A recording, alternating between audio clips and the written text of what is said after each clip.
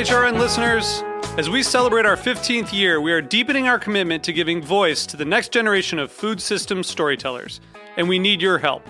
Our internship and fellowship programs help activate new possibilities for underrepresented and underestimated young people through experiential journalism, audio engineering, and production training.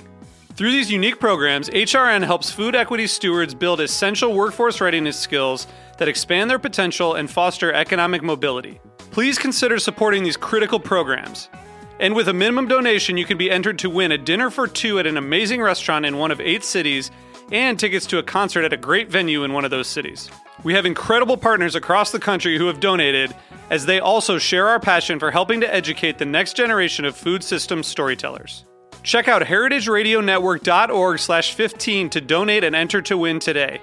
That's heritageradionetwork.org/15 to donate and enter to win today. And make sure you donate before March 31st. Thank you.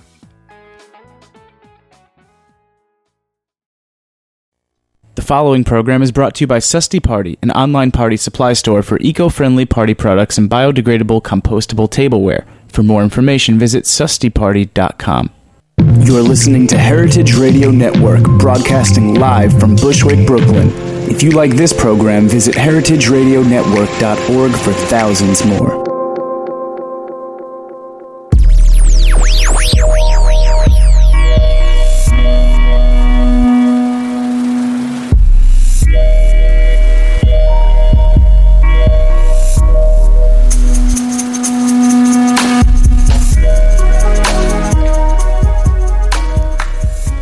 All right, it's Thursday, and once again, you've tuned into the Heritage Radio Network. You're listening to The Farm Report. I'm your host, Erin Fairbanks, and we are in studio with Diane Morgan, author of Roots, the Definitive Compendium.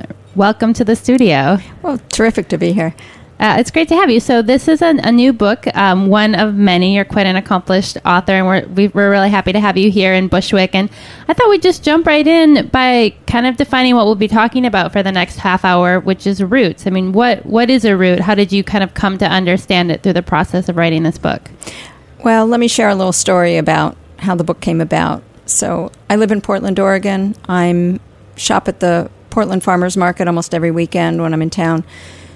And it was 2 weeks before Thanksgiving, and 3 years ago. And I was buying celery root, and this woman stopped me. I had market bags that I'd set down. I had 2 celery roots in my hand, and I was picking up a third. And she said, "What is that?" And I said, "Oh, it's celery root." She goes, "Wow, it's kind of ugly. What do you do with it?" And I said, "Oh, no, it's like one of the least ugly of all the roots." And so I proceeded to tell her that you could eat it raw, you could eat it cooked, and all these different ways that you could prepare it. And so I bought mine. She didn't buy it. I walked on, and 2 stalls up, I stop, and I pick up this long stick-like root. And I turned to the farmer, and I said, "What is that?" And he goes, "Oh, that's burdock root." And I said, "Really? What do you do with it?" And he proceeded to tell me different ways to prepare it and whatnot. And so I'm walking back to my car, and I'm thinking, wow, this woman doesn't know celery root. I don't know burdock root, and I'm a food professional. I've been in this food world for over 25 years. And I thought, so what's this world of roots? And I went home, and I have a really extensive cookbook collection, and I'm going through my books, and I have encyclopedic books on vegetables that really don't have recipes, or maybe 1 to 2 recipes for that vegetable.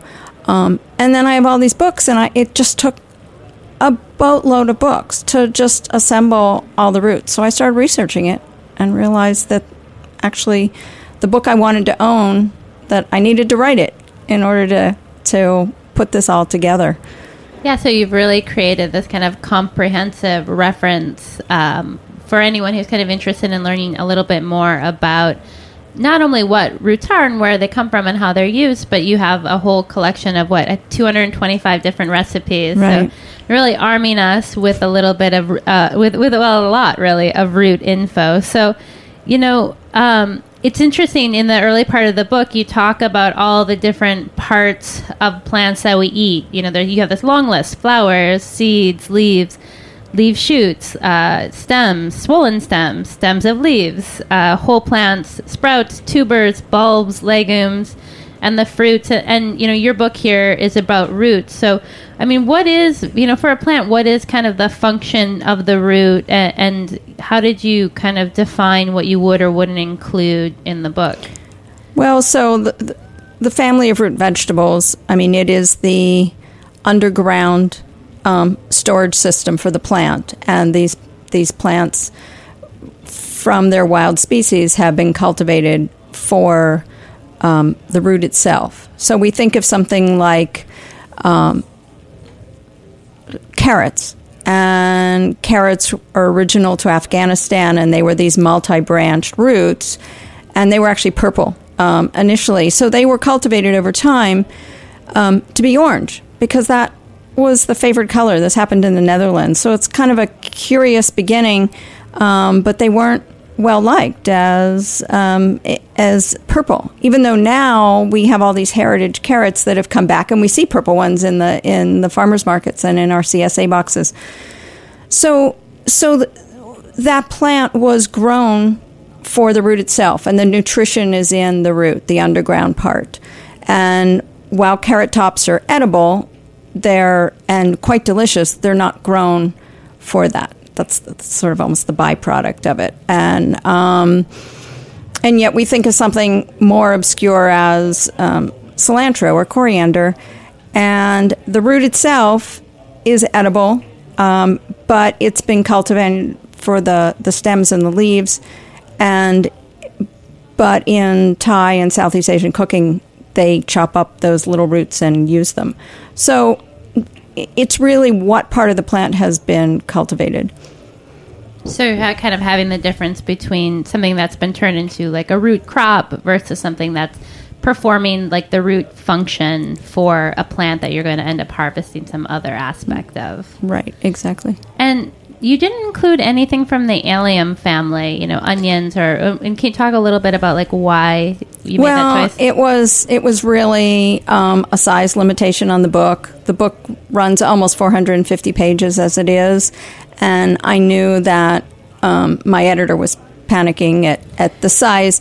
And so there's 28 individual roots in the book, and in order to include the allium family, so we think of onions and shallots and garlic, and I would have had to cut the number of recipes per root, and that would have been disappointing to me because I wanted to give this whole variety and exploit the goodness of each root. So I'm saving that for another project if that happens. Yeah, right. I think also probably there's there's less mystery shrouded around an onion or a shallot or whatnot. So you talk about in the book, true roots, tuberous roots, modified plant stems, corms, and stem tubers. So I'm assuming those are all kind of slightly different versions of the same thing, or can you? Well,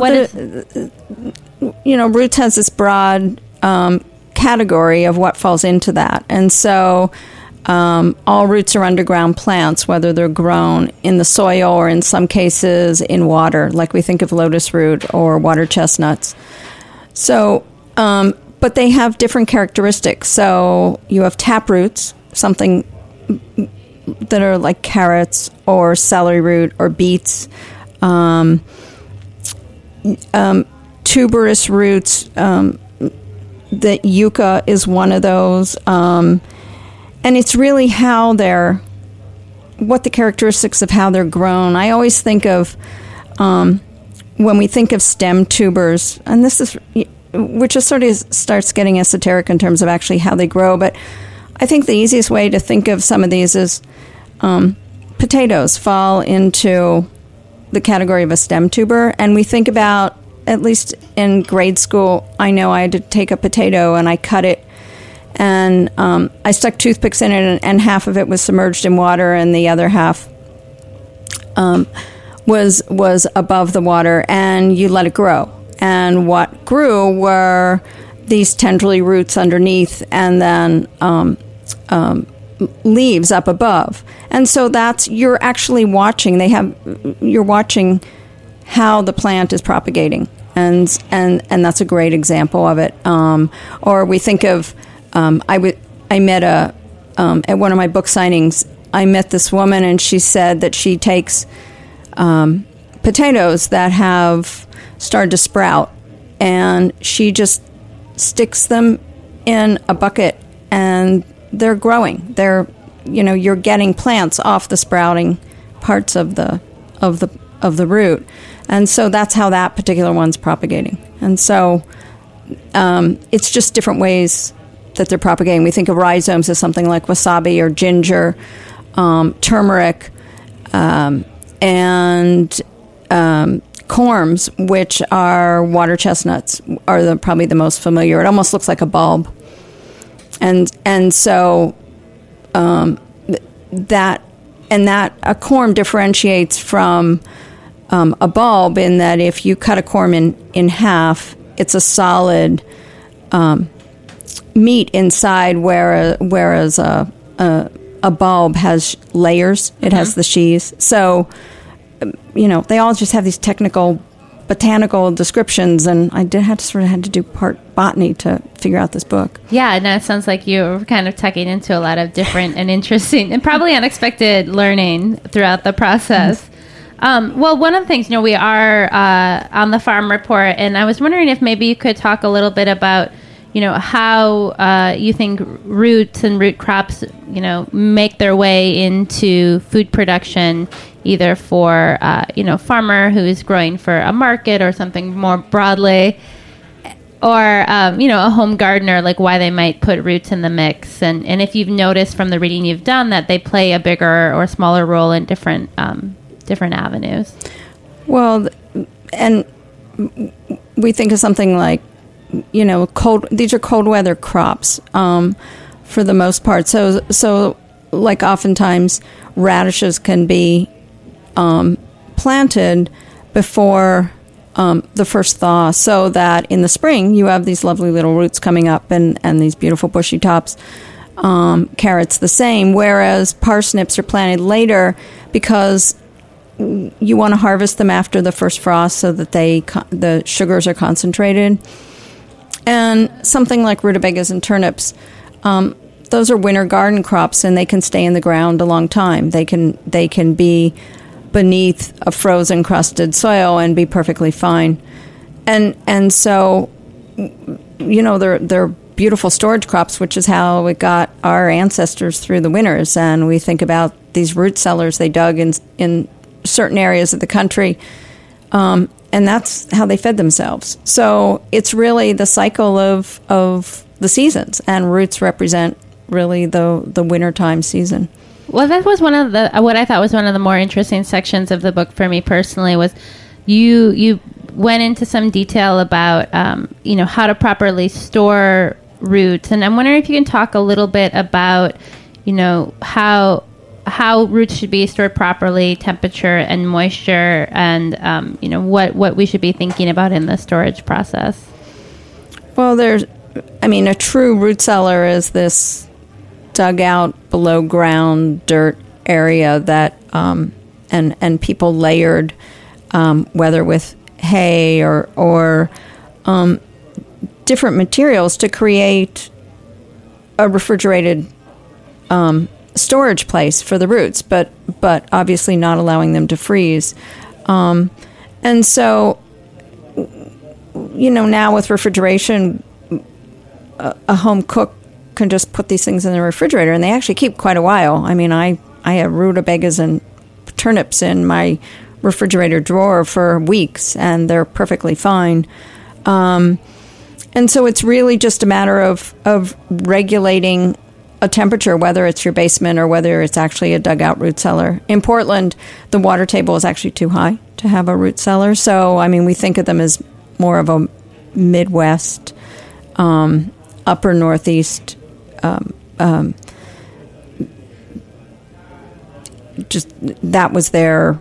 there was a need for it, an ability. Right. Right. It's like kind of one of the interesting things about, the modern world we live in is like most places, especially an urban environment like New York City where we are, there's not kind of the space or the real need to really explore these storage techniques. But I think it is something that, talking with farmers, you hear a lot about having for them, in particular in the Northeast, storage space for the winter root crops so that they can have something to bring to the market week after week. And I think we're going to take just a short break, and when we come back, I would love to kind of go through and talk about some roots you listed in the book that I'm curious about learning more. Absolutely.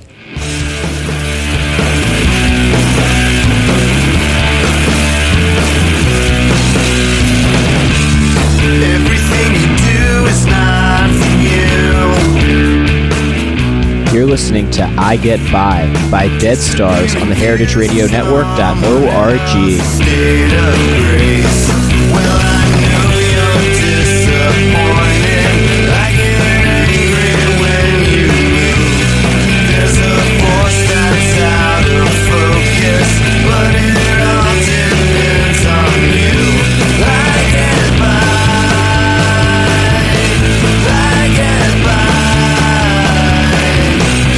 but I don't need anything to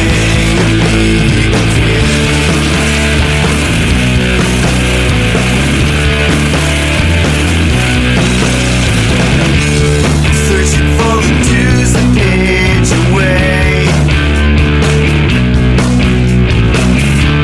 Impossible to choose a choice you're feeding on your friends. When you're bruised to disadvantage, you can't always bend the truth. There's no point in taking over when your mind is breaking you. Like it by.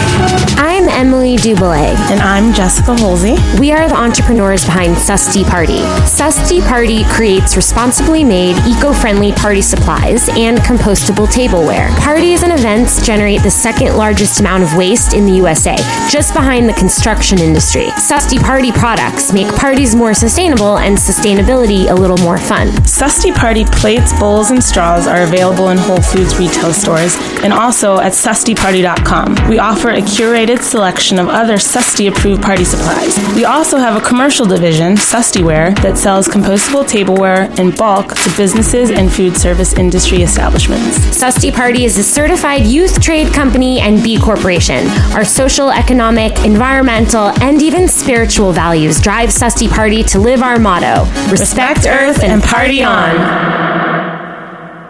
All right, we're back. You've tuned in to the Heritage Radio Network. You're listening to the Farm Report. I'm your host, Erin Fairbanks, and we are in studio with Diane Morgan talking roots. Before the breakdown, we were talking a little bit about kind of what is a root and your process coming to write this real comprehensive kind of reference tool for people interested in exploring roots. And so I thought we'd spend the second half of the show talking a little bit more specifically about a couple of roots, and I want to start with one that haunted my childhood, rutabagas, which my mother would sneak into our pot of boiled potatoes, and I always found them kind of gross growing up, but I do love them now. But one of the things we were just chatting about in the break and that I never really totally got was why rutabagas have that kind of weird waxy outer coating. Like, what is that about? Well, if you see rutabagas in a CSA box or at a farmer's market, they're not likely to have that. But if they're being shipped, there's quite a few roots that sort of dry out and they start losing their moisture as you know, they're pulled above ground and harvested, and so they're often have this waxy coating just to hold the moisture. So jicama is a really good example of more of a tropical root, but it that protection keeps it from drying out and shriveling. And rutabagas, that's sometimes done to that, and so and it, you know, you're going to peel the skin anyway, so it doesn't really matter that's on there. Yeah. So I just like I always thought that was like another thing that grossed me out about rutabagas growing up. But I'm over it. I'm a mature adult rutabaga eater. You know, some of the other roots that you pointed out that you cover in the book, I think, are things that don't kind of often come to mind. And one of them in particular is wasabi. Now, I think where most people are probably used to seeing wasabi as kind of a little, you know, green kind of clay-like material on their sushi plate. But maybe you can tell us a little bit more about what wasabi actually is and where it comes from and give us some details about that. Well, so wasabi is It's a rhizome. And it's original to Japan.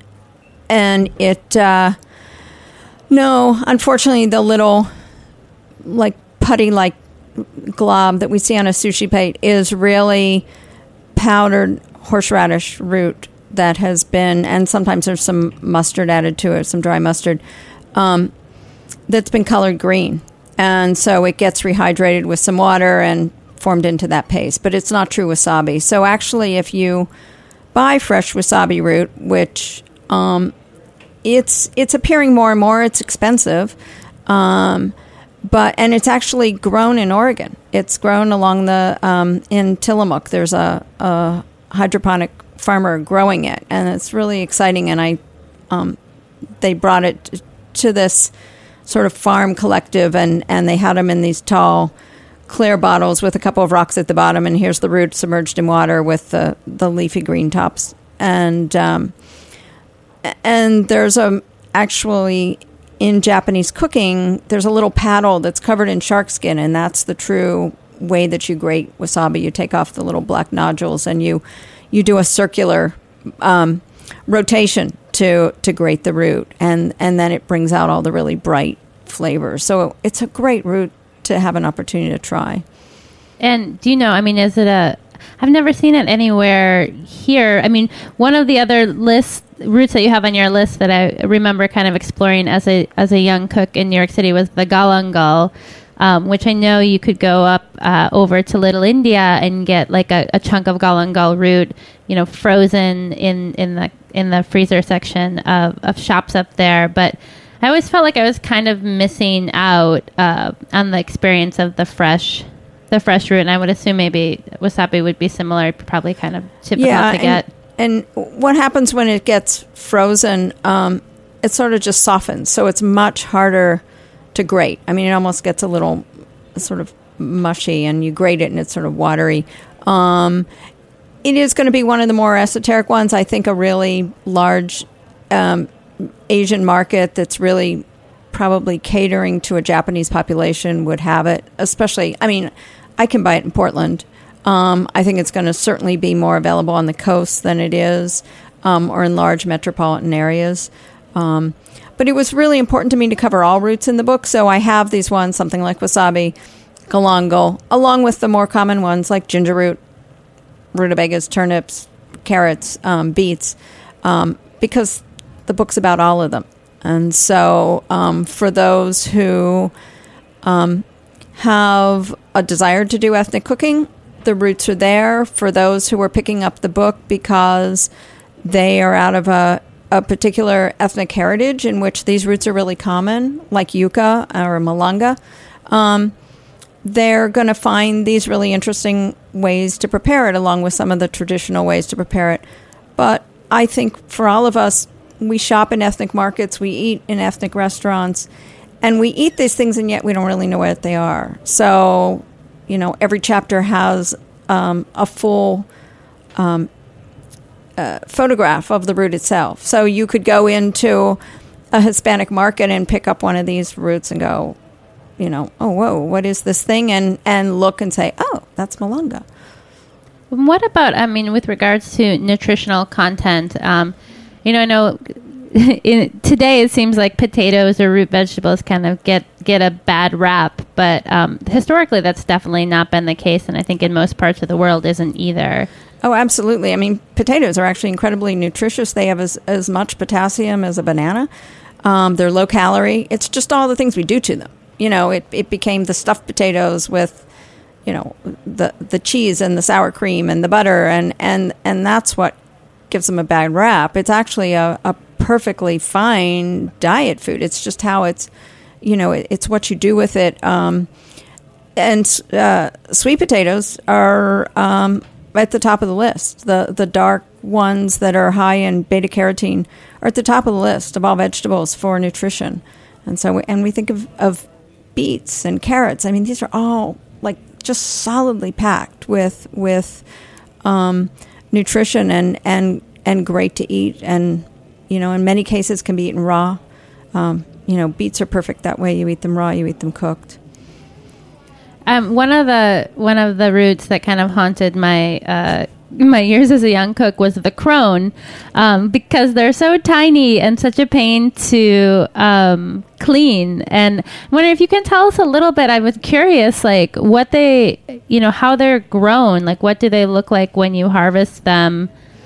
Well, it's the one root in the book. So as I said, I live in Oregon, and what was interesting is 19 of the 28 roots in the book are grown in Oregon, which I didn't know until I was asked that and counted them up. But I had to have a farmer grow those for me. I originally saw them in California, and they're common in France. I was over there in wintertime 3 years ago, and sure enough, in the market next to the bin of potatoes and onions was a bin of crones. And so for those who don't know what they look like, in the best description, I would say they look like tiny little Michelin men, and in the worst description, they look like grubs.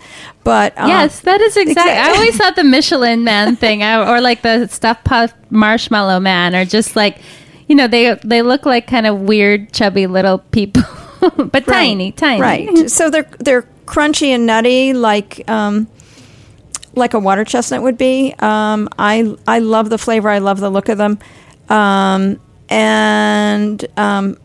The book was photographed in New York, so I didn't have to ship those to the photographer. So they're available here, but they have these little like threads almost on either end of the root itself, and so those have to be sniffed off. And what I do, the easiest way, and a French chef in Portland showed me how to prep them, is you rinse them in water to get off sort of the most of the dirt, and then you put them on a flour sack towel with some kosher salt or coarse sea salt, and you just rub them, and that, without taking all the skin off, it abrates and gets the rest of the little dirt that's in those little crevices, and then you parboil them, and they're ready to go. And we are just about out of time, but I was hoping that maybe you could share, a favorite recipe or two that makes it to your dinner table frequently.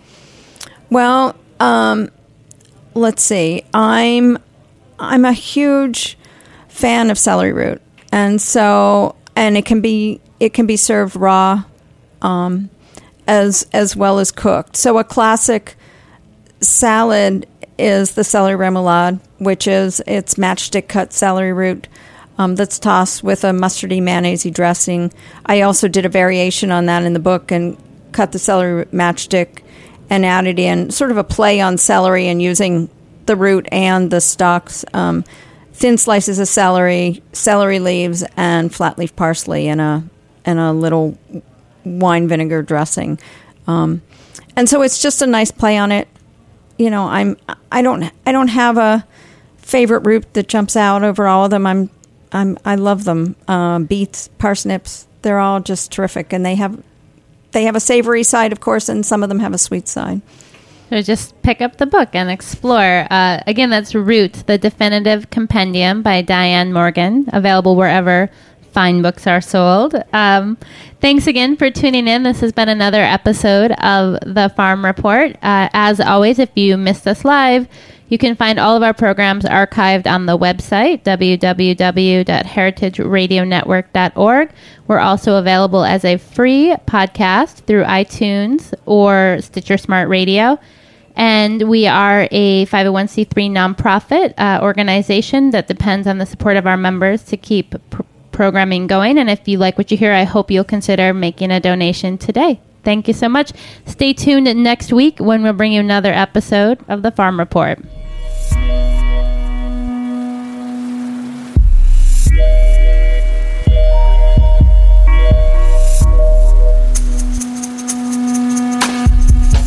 Thanks for listening to this program on heritageradionetwork.org.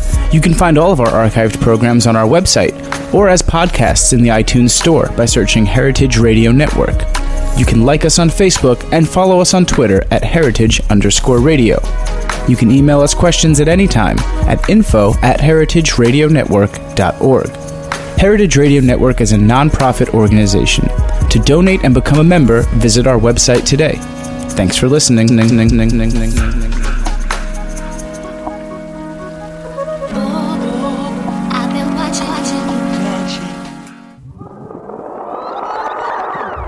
What's hot at the green market? You're about to find out now.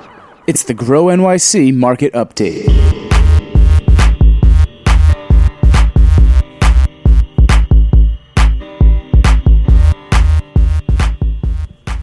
All right, you have tuned in to the Grow NYC Market Update, and we are on the line with Liz Carollo from New York City's Green Markets. Liz, give us the scoop. It's getting chilly out there. What's happening at the markets? Hey, Erin, it sure is. Yeah, it's a really busy time of year, and, everyone wants some sweets for their homes or to take to parties. There's not always time to pick up that rolling pin, so our Green Market bakers are really busy in their bakeries, cranking out the goods. We have all the holiday baked goods you could want: Stollen, Linzer honey cookies, gingerbread houses and cookies, panettone, and, of course, a variety of crumbles and pies and tarts. So if you're missing those summer berries and fruits, you can kind of get it that way because they still carry those. And for Hanukkah, we have about a gazillion types of potatoes available at the market, including pink and purple ones for latkes. So we have creme fraiche and apples for making your own homemade applesauce, which takes about 10 minutes, and it easily transforms this not super exciting topping into a showstopper. The taste difference between store-bought and homemade applesauce is certainly worth that 10 minutes spent cooking down the apples. I can't say enough about it. So Lovely. Well, what else is happening? I heard something about Green Market soup. Yeah, we have partnered with Hale and Hearty Soup during the week of December 10th through the 16th, so starting next Monday until the following Sunday.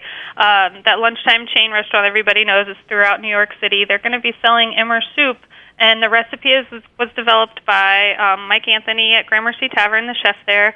And Emmer, which is known to Italians as farro, is a regionally grown grain from Green Market, the producer Cayuga Pure Organics. They're up in the Finger Lakes region, and it's being delivered by Green Market's wholesale wing, Green Market Co. So it's cold out there, and some Emmer soup will do just the trick to warm you up. Awesome. I actually had a chance to taste the soup earlier this year. It's quite delicious, and I was really thrilled to learn that Hale and Hearty does all of their soups from scratch. They introduce like 40 different soups a year, so it's great to see some Green Market products making their way in there. Hopefully we'll see more of that in the years to come. Wonderful, yeah.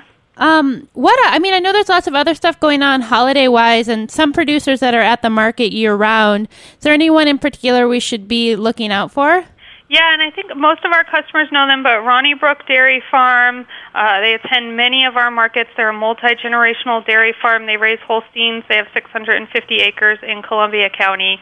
And, they sell their glass-bottled milk and cream, fresh cheeses, creme fraiche, butter. I think a lot of people and their kids know the yogurt drinks.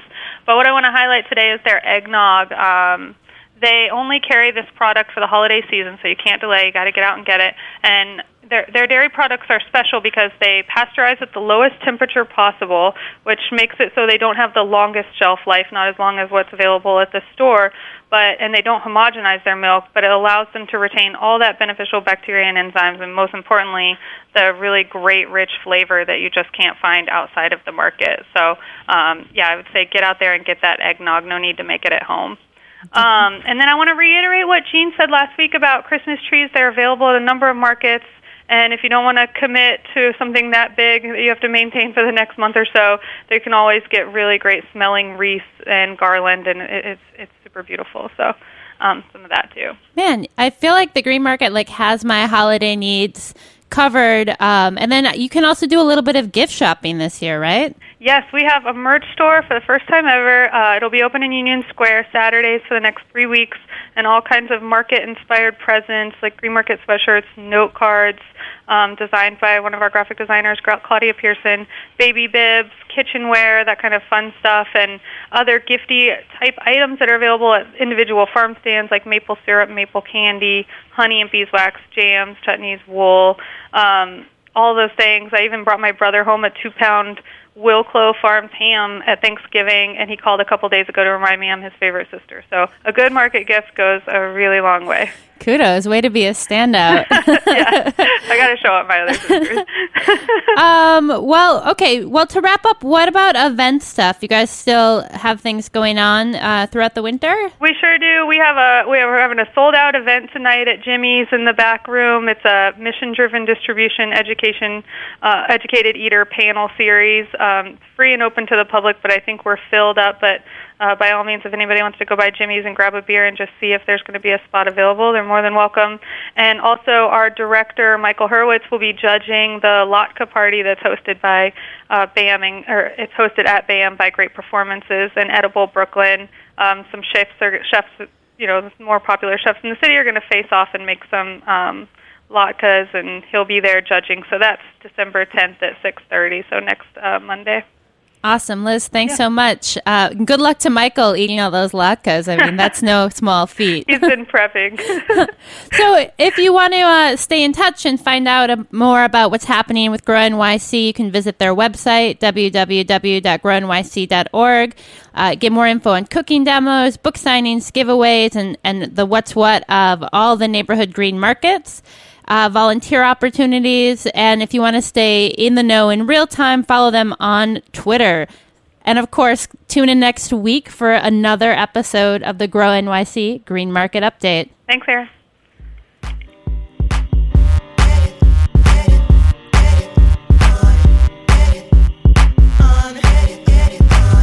Thanks for listening to this program on heritageradionetwork.org.